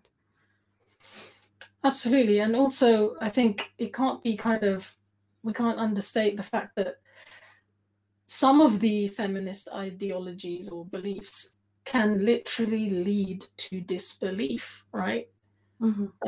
So even, for example, this whole idea that as if, you know, women should be completely detached from men, right? Because that's basically what it is, you know, when we say that, I mean, when feminists find the idea of the male being responsible for the female, you know, having that kind of role of being a protector, when they find that problematic, where is that going to end, right? Because our prophets were men, right? You know, the most authoritative voice in our deen is the voice of a human being, is the voice of the Prophet sallallahu alaihi wasallam, right? And he was our patriarch, if you want to use that word, right? He literally is the male figure, the messenger of Allah, who came to give us guidance and tell us how to live our lives, right? And he told us what the path for men and women is to Jannah. So if we are to reject, you know, or if we are to adopt some of the language of feminism and we're to adopt some of these ideas, right, it will literally lead us to reject some of the most fundamental aspects of our being, right? Or at least be very careful, you know, about how I want to say that there's this need whenever people are trying to prove themselves in a completely different paradigm, they're giving that paradigm authority over their own practice and the authority to say this is right and this is wrong within it. So what you will find is people sort of filtering their own identity, filtering their own practice of religion to fit what this other group is going to approve of. And we've talked about this, like, you know, in terms of, as a community, we've reflected on the effect of colonialism in the Muslim world and the effect of post-colonialism in the Muslim world, and all of and this idea of needing to prove themselves and fitting in to the notion that we're somehow not backwards or not as, you know, the savages or as the colonial powers painted us out to be, the Orientalist powers have presented us to be. So it's really coming from a very defensive and inferior place of, I need to prove myself to this power that is better than me, that is more important than me, that is more valuable than me.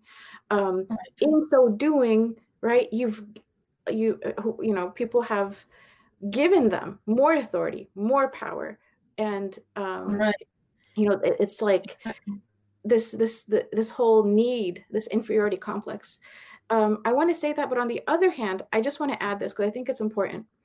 There are Muslim women that I've met who identify themselves as feminists. Okay. And they say that they are Sharia-based feminist. So, and that's like a term that they use because they feel like it helps them to connect better to other women in their society, other women in the country, and to cause people to broaden their scope of what they think feminism can look like and all of that, right?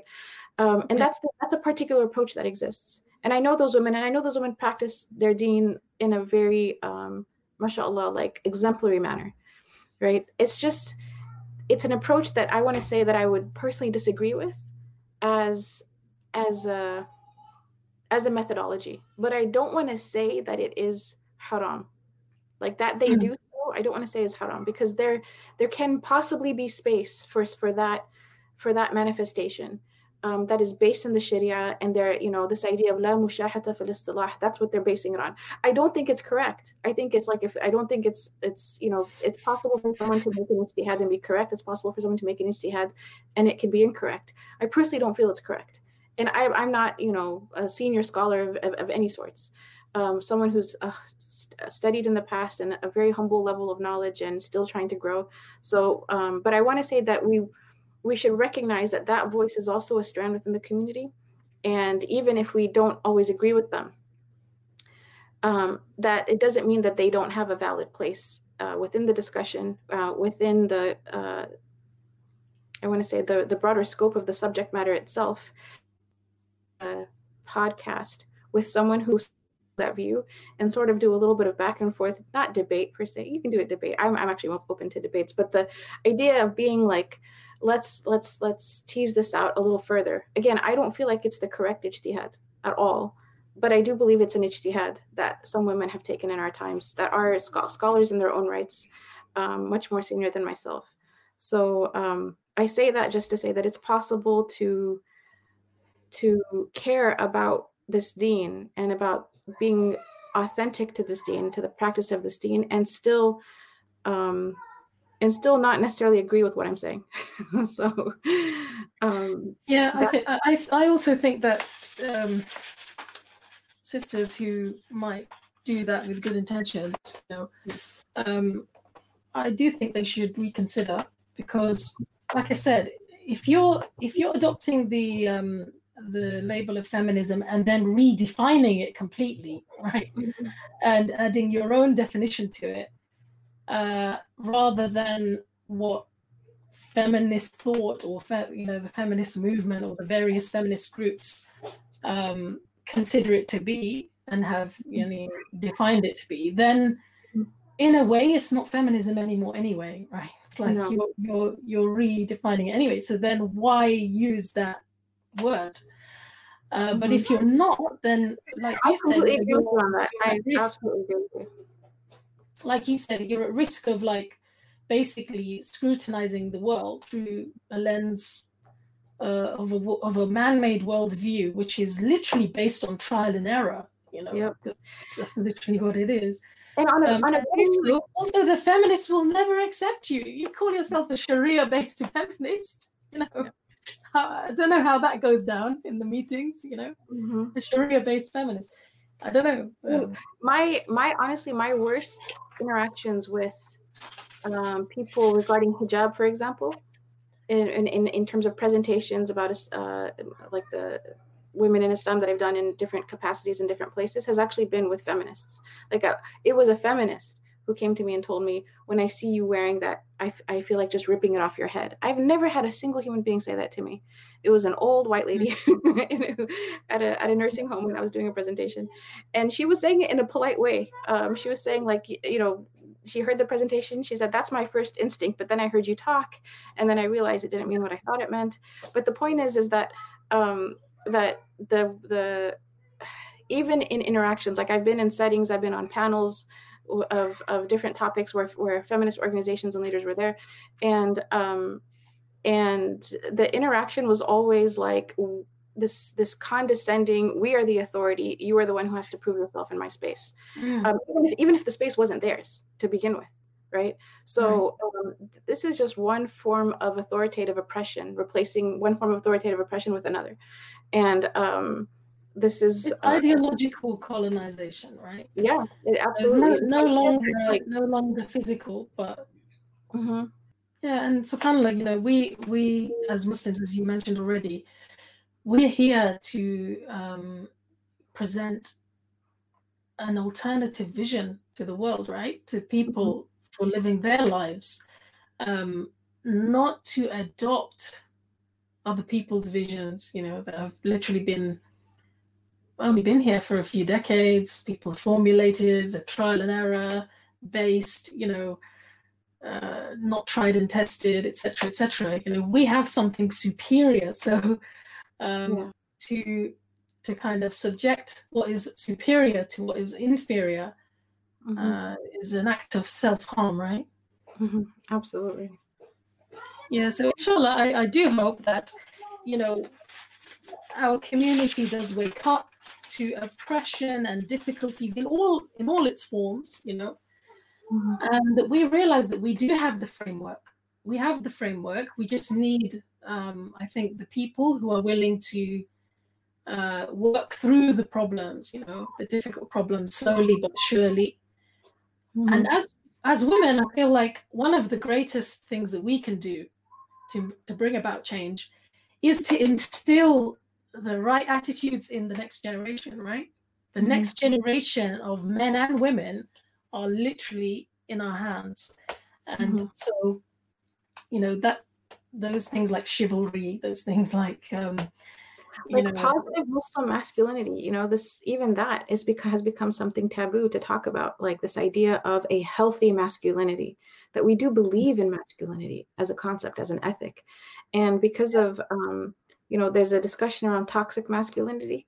And while that is real, the discussion around toxic masculinity should not eliminate the idea of masculinity altogether. And that's kind of where I think things tend to happen in heavily charged social justice driven sort of frameworks where things become all or nothing. So they won't outwardly say we don't believe in masculinity, but by the way that toxic masculinity is discussed and studied, it's very hard for people to even talk about what does healthy masculinity look like. Like, we had an event as the Majlis called Reclaiming Masculinity, and it had like a picture of the sandal of the Prophet Muhammad ﷺ, like the form of it, to be like, he is our example of what healthy masculinity looks like. And we had a panel of only male speakers, and we did that on purpose because we're trying to say that and we had people contact us and say, why don't you have any female speakers about masculinity? And I told them, I'm like, would we want male speakers if we were talking about femininity at an event? Or would we want Muslim women who have studied to be the ones to actually represent this topic and to talk about it? But what was interesting that I noticed on this particular event is that of all the men who spoke, and my husband was one of them, that I felt in the event, they felt stifled to actually express themselves. When toxic masculinity is discussed, it often feels like it's actually masculinity that's being criticized, right? And so even aspects of what it is to be a man that actually are things that society needs in men, right? Obviously, we don't need, or we don't want to encourage the inappropriate use of those characteristics, right? But in and of themselves, those characteristics, such as courage, the willingness to face danger, even aggression, right? They have a place. They do actually have a place. No civilization has survived without harnessing the masculinity of men and using it in a positive way, right? And it really shows you that, subhanAllah, that we're internalizing the subliminal messaging, I think, from the media. And there's a professor, Leonard Sachs, he's written a book called Why Gender Matters. And he talks about the harm that's done when masculinity is basically erased. And what happened in classrooms is, because boys and girls or teachers were told that there's no real difference between boys and girls and no real difference between male and female, boys were taught in a way that was not really appropriate for their age, and then labeled as being hyperactive and having ADHD, etc., simply because at the same age girls were able to sit still and do work and, sit at a table, etc. Whereas the boys, their development was different, and they had different needs. Mm-hmm. But because there was this one size fits all approach, right, that natural boisterousness or kind of the active nature of the boys was being stifled, suppressed, almost erased, right? Mm-hmm. Or they were being labeled, they were being expelled, well, because a negative relationship and association with learning for the rest of their lives. And that's the thing that the study shows, that like you treat the boy different at age 5 and 6 in a classroom, and then 7 through high school, right? Unless there's a drastic change or some kind of meaningful event in this person's life, they actually have a negative response to learning and schoolwork in comparison to the female students. And how many Muslim families know of young men who are struggling in school right now, whether it's elementary, middle school, or high school? And how many of them have considered that maybe the model is what's wrong, and it's not actually your son? Right. Maybe it's the system that has privileged or worked towards the psychology of a female.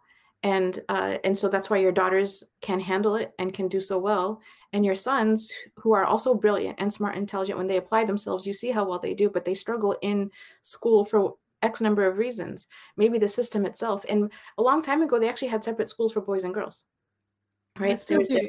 Schools in the UK, Oh, the best schools and the schools that the royals will send their kids to, or the upper classes, like the elite schools in the UK, are still, segregated by gender.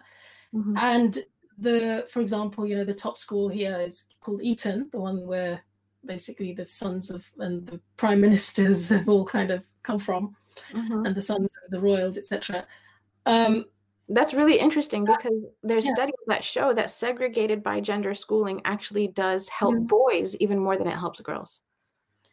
Right, and they have whole systems, right, for bringing out the best in men and boys, and that's literally, I would say, what the British Empire was built on, So anyway, Jazakallah khairan, Ustadha. We digress. You're such a wonderful person to talk to, Ustadha Fatima. It's so nice. I could be here till tomorrow, just going through one after another, the different, especially on this particular topic, alhamdulillah. So so alhamdulillah, I hope that we've discussed it in a nuanced way. It's not to say that there's no issues in our community. There are, but we want to approach them in the right way. We don't want to make the same mistakes that the wider society has actually made and sometimes had to backtrack, and actually is currently, I would say, suffering as a result of, right? And Jazakallah khairan. So did you ever think there was going to be a time when the label woman would ever be questioned? Because we're living in that time, right? Allah. And I mean, I was going to say that, وَلَيْسَ الذَّكَرَ كَالْأُنْثَى, right? That verse in the Quran, and the male is not like the female. That I just think that that's enough to help people to reflect on. And be proud of that. Be proud of that difference, right? That distinctness is what makes us special. The fact that our deen doesn't want us to be independent. Now, when I say that, I mean, it doesn't want to separate us and tear us away from the men in our lives, right? It wants men to keep an eye on women, and it wants men to protect us and to be in our business, if you like, in a positive way, right? And that's actually for our own benefit, because when societies that have literally ripped fathers away from daughters and given that messaging that, actually when you get to a certain age, nobody else has any kind of responsibility over you or responsibility to take care of you or think about you. Look what's happened, in those societies. Look at the kind of the suffering of women and girls, we look even into the history of our religion in terms of every great and strong female figure had a strong male figure as support as well. Of course they had a relationship with Allah, but like the Maryam alayhi salam, وَكَفَّلَهَا Zakaria, right? Like the Prophet Zakaria is someone who helped in her caregiving and in raising her. When you think about Aisha radiallahu anha, like she is this strong figure in Islamic history, but she was, the wife of the Prophet Muhammad sallallahu alaihi wasallam, who it was her, while he was alive, he was the one who supported her. And I want to say, I nurtured her strength, not took away from it, right? If you look at other strong women in our history, the Sahabiyat, like you find that there are, in any actually major female scholar that I've studied her life, I have found a supportive male figure, an important, and usually a father type figure. This idea that behind every strong man or behind every great man is a great woman. Well, behind every great woman is also a great man. It was often, I want to say, a very great man. And for female teachers and scholars, they know who helped them get where they are, And even if they aren't, even women who are not in the public eye or who are not prominent, in that kind of way, every woman that I know who excels and who thrives, whether it's as a mother or as a teacher or, in their own community, etc., they have that kind of bedrock of usually fatherly support, or mentors, male mentors, male figures in their life who really have meant something to them and encouraged them. May Allah bless them, alhamdulillah. Ustadha, is there any kind of last message that you'd like to give to our brothers and sisters out there related to what we've spoken about today? I think I would say to our brothers and sisters that we don't, as a community, suffer from just Islamophobia in the greater context of whatever maybe non-Muslim society that we live in. But I think that there is also Islamophobia within our community. I think that a lot of young people, because of difficult life experiences, maybe practices or teachings that they were raised with, or even masajid they went to where they had negative experiences or heard things that harmed them in some way, they're almost afraid to study the religion because of what their past experience has been with it. And what I want to say is that fear of studying Islam and fear of finding out what God wants and fear of like just growing in the knowledge of faith, that's an internal Islamophobia that we can only overcome if we start off with a really good opinion of Allah.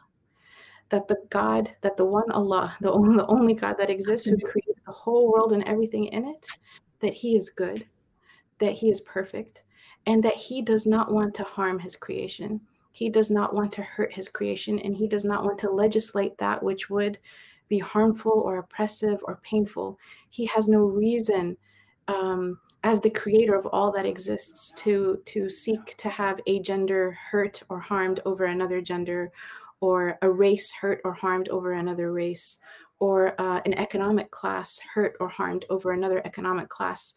Those harms and hurts that exist in the Muslim community and sometimes are justified in the language of religion cannot be ascribed to God.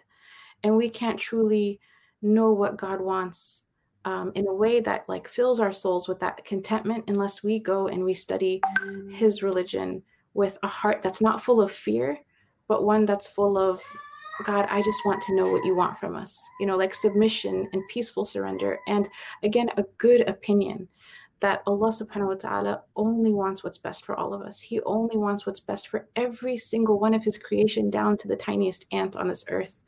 And that is who Allah is. And if we look at His beautiful names, His 99 names, and His attributes, if we connect to Him in a positive way, and in a way that we put aside if we can, and I know that a lot of people have been traumatized, but we try to put aside that trauma and say, the answer to my trauma, the healing to my trauma is learning this religion. And I want to say to find sources of learning that are going to be authentic and that are going to be nuanced. And the higher you go up in scholarship, the better it will be. So learning from someone who has only studied 1 year is not the same as learning at the foot of a very senior elderly scholar and who has a specialization in the topic. And, you know, if anyone needs help finding the right resources to learn from, there's a lot of online programs right now in the world. And there's a lot of individuals who are accessible for help and for navigating particular issues that may be getting in the way of your own religious growth and spiritual growth, and also learning. So my message is to not approach Allah subhanahu wa ta'ala with Islamophobia, but to approach Allah subhanahu wa ta'ala with a love for him and a love for what he would decree in the world for us as a way of life. Jazakallah khairan, Ustadha. I really appreciate your advice. And inshallah, with that, I'm going to wrap up this podcast episode. Jazakallah khairan. Dear brothers and sisters, please do share this video with others, you know, share this podcast episode and leave a comment. Let us know, you know, was there something that you heard that really stood out for you? Is there something that maybe you have a question about? Do share those questions and comments, you know, under this video, inshallah. And you can listen to this video, you can listen to this podcast episode as an audio wherever you access your podcast. So there are multiple ways for you to continue to enjoy the Home Feed podcast. Inshallah, with that, I'm going to end. سبحانك اللهم وبحمدك أشهد أن لا إله إلا أنت أستغفرك وأتوب إليك. السلام عليكم أستاذة. وعليكم السلام ورحمة الله وبركاته. Thank you so much.